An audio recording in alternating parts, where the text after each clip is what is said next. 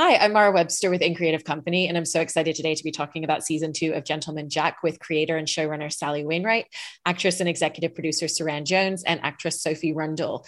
And Sally, I wanted to start by talking a little bit about the language of the show and how you're writing a lot of the dialogue into it, because you work so closely with all of the research material, with Anne's actual diaries, which were coded and then translated, some even specifically for the show.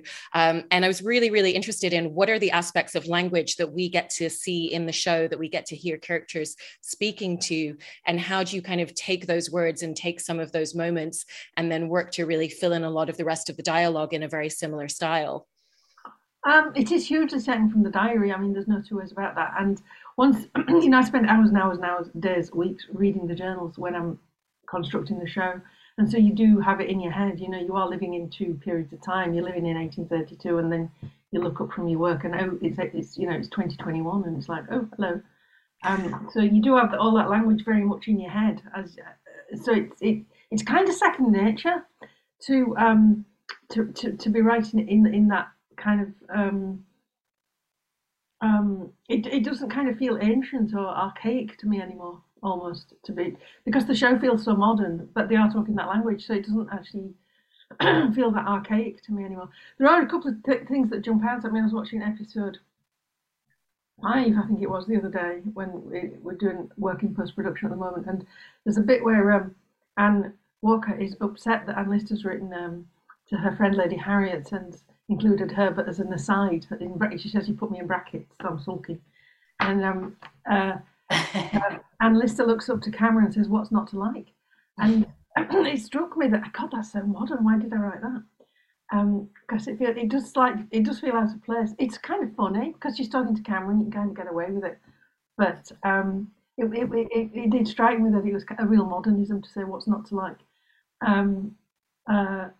When most of it is very much of the diary, the way everyone speaks is, and I hope it doesn't sound too, when a lot of period dramas, they do kind of talk unnecessarily complicatedly, and I hope that they don't in Gentleman Jack, because it is taken from the diaries where people just spoke what was normal for them, and it is often surprisingly modern. So maybe they did say what's not to like then as well. Who knows?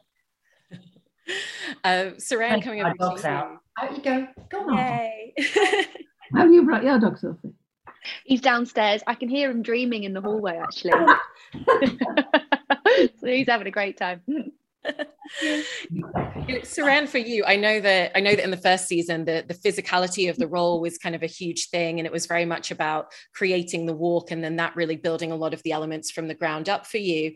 And I was actually really interested, as an extension of that, about a lot of the physical motions and scenes that really reflect her, intellect and the speed at which her mind is moving, because it feels like there's a lot of moments where she's interacting with people and she's very fluid and in motion, even when she's in conversation. And, she's kind of intellectually already on to the next thing before they've even finished a conversation.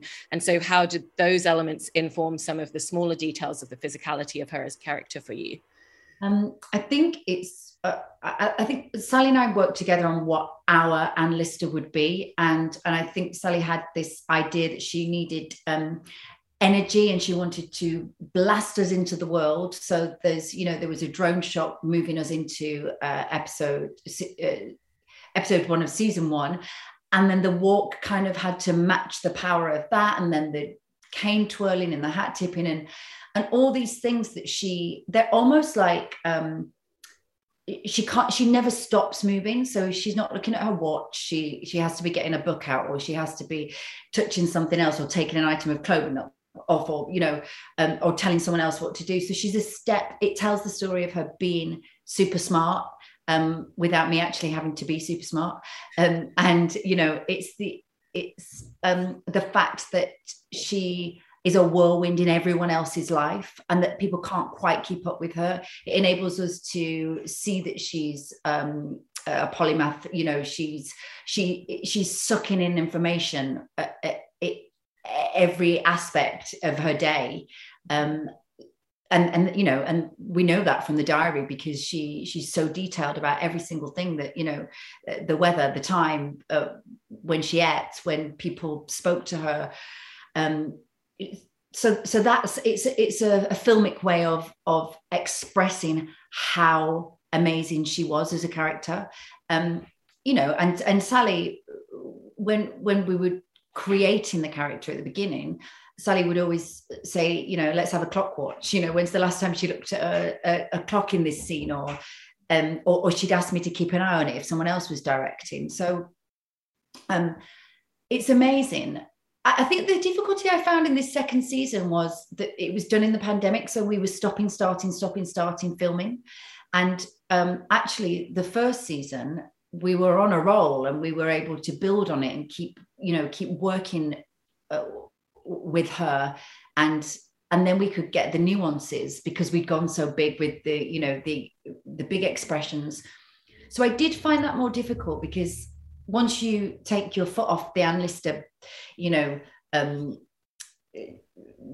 speedway, that certainly now it's like Anne Lister on speed, because she's got the wife and the money and oh, I like your cup. Thanks. What's your that's cup? a pretty great one too. I've got mine as well. Yes. From the fans. Let's see yours. It's Power of the Dog. Oh, I thought it was us. Oh, I wish. From your cup. It could be. It could be. I'm just going to tell everyone that now. So there was a lot of challenges with this, but I think there was a lot of scenes with me and Soph this time round. So we were able to find the humor, the delicacies of. So I get to do everything. It's not often you get to have a range like this. So I thank Sal for that. It's a brilliant character to play. I love it. Yeah. I mean, and Sophie, talking about elements of delicacy, one of the things that I love in your performance and in this character is, she wasn't specifically going out trying to make boundary changing actions in her life, but ended up doing so, and has a lot of fortitude within her. And yet there's also a real delicacy that you play very carefully, to the point where, when she's struggling to make a decision, it doesn't feel like she's wavering and can't make a decision. It's because she's really considering everything. And I think that duality in your performance is quite a difficult balance to strike, and was interested in how you really make sure that you're playing to both of those elements of her. Well, thank you very much. That's so astute of you, because that's what Sally, I think, said to me from the beginning, that she wasn't wishy-washy, she wasn't irritating because she just couldn't make her mind up. She really thought about this stuff, and that was almost her downfall. She really thought about it. But and I think you're right. I think she actively tried to not make any big splashy decisions. She didn't want to draw attention to herself. But it's the remarkable thing about Anne Walker, that you think you understand her and you can write her off as being, she's needy and she's crippled by all this OCD and she's silly perhaps. But then at the heart of her is this extraordinary steel and this strength and this bravery to make this decision to live truthfully. And I think one really crucial thing about her character is that when we meet her at the beginning of series 1, she hasn't just kowtowed to her family and married some awful posh bloke, for the money. She has committed to living honestly and trying to find some semblance of truth in her life. I don't think she knows what that is, but she's committed to trying to find who she is and trying to find a life that might make her happy. And she gets it wrong and she makes mistakes, but it's her loyalty in the end to Anne Lister and her ability to be brave that makes her the right match for Anne Lister and makes her a hero. I think she's an unlikely hero, but she is a hero because she did what no one else could do, which is commit to Anne Lister and live this extraordinary life. Absolutely. And coming back to you, Sally, one of the other elements in terms of writing from the diaries that I find really interesting is the way that diaries are written. They're not full of exposition to explain things. And Anne's writing, when you see excerpts of it, is so meticulously detailed.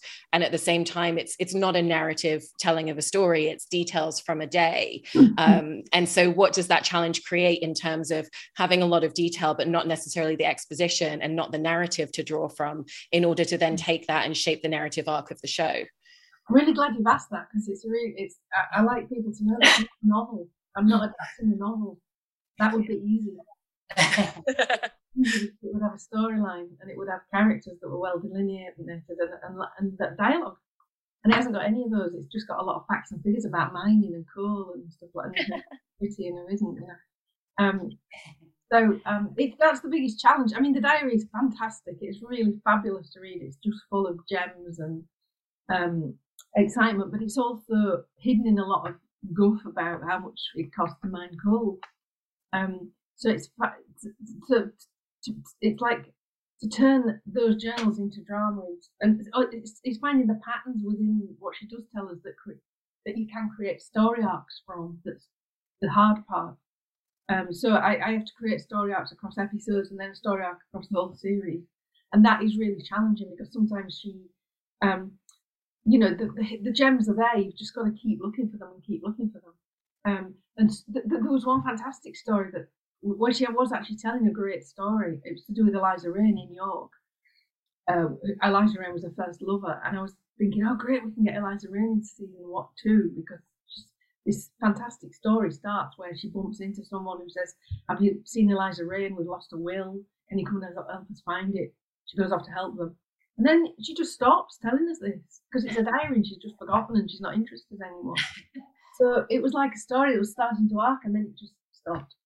And so the diary is full of challenges like that where I don't make things up at all. I very rarely have to add bits that connect one story to another or anything like that. But it's just not what you it's not a adaptation of a novel. It's a very different process. It's kind of a unique process. I don't even think there's a word for it even. I keep trying to invent one or hoping somebody else will say, oh, it's a such and such, but nobody has. But it's the joy of the journal as well. The other big problem is things that I can't fit in because there just isn't enough space. There are lots of aspects of a life that just kind of fall by the wayside in Gentleman Jack. But you know, I maintain that you could make 1,000 interpretations of who Anne Lister was because there's so much material in the diary because she was this extraordinary polymath. Because there were so many aspects to her personality and to her intellect and to her character and to her ambitions and all that kind of thing. But I'm really glad you asked that question. Oh, thank you. I mean, one of the things also that I wanted to ask all three of you about is in terms of this relationship between these two women, you know, when they're alone together, when there are those more intimate moments with the two of them, it's not a different dynamic than what we're seeing the rest of the time. You know, obviously there's certain ways that they can be together behind closed doors that they can't when other people are in the room, but it doesn't feel like they completely shift their dynamic or who they are with one another, which I thought was a really great way to see this relationship. And so I was interested for all three of you in how you kind of approach setting that out from the beginning of the show and making sure that you're always carrying that through in all of these scenes. I think the thing is that they could actually hide in plain sight to a great degree because it was accepted that women lived together as companions and that people did believe in romantic relationships between women, but they didn't understand that they were sexual. So that there are bits in the diary where people visit Shibden Hall after Anne and Anne move in together, and Anne shows them around the house, and she showed them into the bedroom that they shared together. So they really were hiding in plain sight. Mm-hmm. I think the modern aspect of them as and the modern aspect of the show, we were all really keen to strip away the period drama aspect of, you know, what we've seen of sometimes these staid people that feel like they've been taken from paintings, you know, in other period dramas. And I think, you know, to take away the dryness of that they relax, that the corsets hurt, that they lean back, that they break wind, that they, you know, they talk about people behind people's backs, that they're real people. And I think that the beauty of once we got the go-ahead and the freedom from Sally to do that, it was so much easier to then create these characters. And then you're like, of course, why don't people use that as a jumping off point more often in period dramas? They're real. And so that I think that that gives you the freedom to not be, like you say, there's a certain way they have to be, in society, with societal pressures just on women, not so much for Anne Lister. But yeah, I think it's and you get to see them grow more when you're not kind of putting on a show and kind of, putting them in a box for this scene and then a box for that scene. It tightens the coil a little bit more because they are who they are, and they're difficult, interesting, fragile, excitable people, and I think that all helps drive the narrative as well and the story that we're trying to tell. Mm-hmm, absolutely. And Sophie, I was interested in for your character, Anne, how you view her relationship with mental health, which is a common theme throughout the show, and something that she clearly struggled with throughout her life, because she's living at a time period where there wasn't the language for it the same way that there wasn't the language for her sexuality.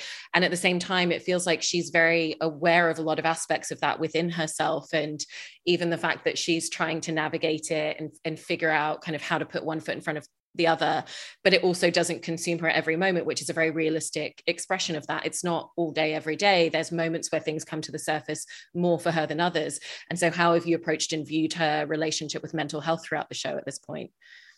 Yeah, well, I think part of it is that we have the privilege of knowing where it all goes and what happens to her, and we have the privilege of hindsight, and so this wasn't a one-time occasion in her life and then everything was fine and like she went off into the sunset. This is going to be a struggle that she grapples with her whole life, and so that's quite informative. And there's a sort of weirdly a creative freedom there, because you know that it's just in her, and it's not an affectation. It's not oh, if she could just fix this then everything would be fine, as soon as she gets together with Anne Lister she's going to be fine. She is going to struggle with this for the rest of her life, and there are a huge amount of mitigating factors that affect her, and I think what we tried to do was, look, I've said this before and I'll say it again, Sally did all the hard work for me.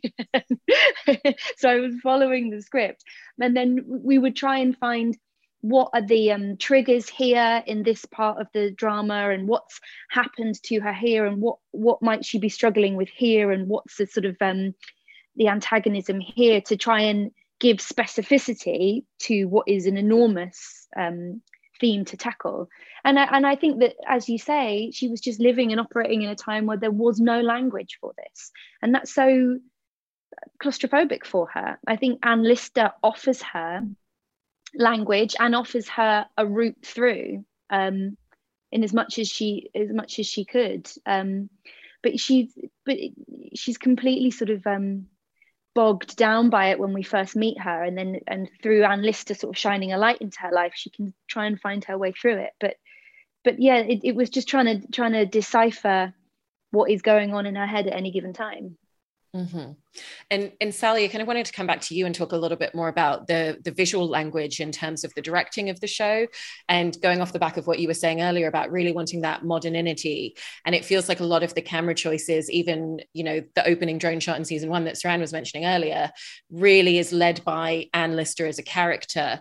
And so when you were first kind of coming on board as a director and starting to storyboard and come up with camera choices and the perspective of how we're really seeing her as a character throughout the show, how did Anne Lister as a character inform a lot of the choices that you then wanted to make with the camera in terms of the viewpoint that we have, even down to the obvious, breaking of the fourth wall, which is the most modern element of it? Well, just to begin with, I didn't actually direct season 2. I've not been on board as a director on season 2, unfortunately. I would like to have been, but I've just can't. Fine. But the choices that were made in season 1, I spent a lot of time talking to Matt, who was my DOP on the first block of season 1, and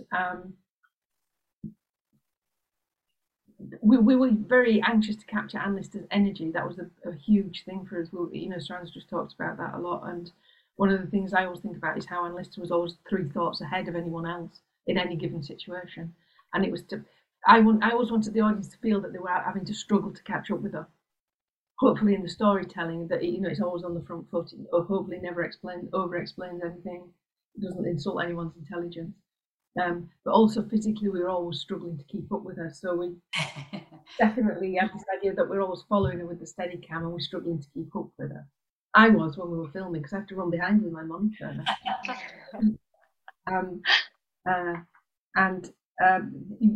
Using very dramatic devices like the Russian arm when she lands as the high flyer in episode 1 of season 1.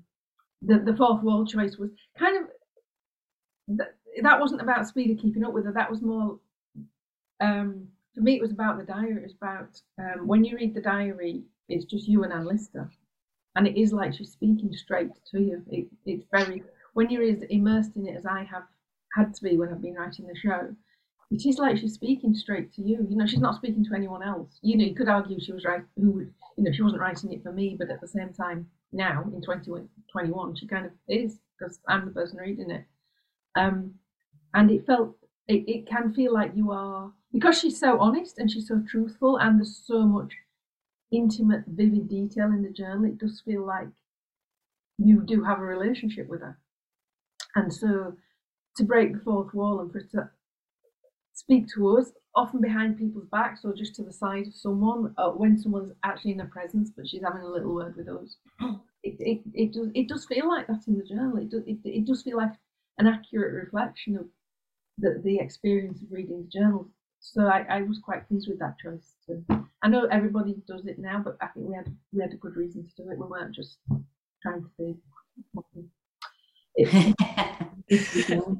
It's one of the most difficult elements to it as well. I think that even so Sally was on hand, obviously, as creator and exec producer all the time, even though she didn't direct this second season.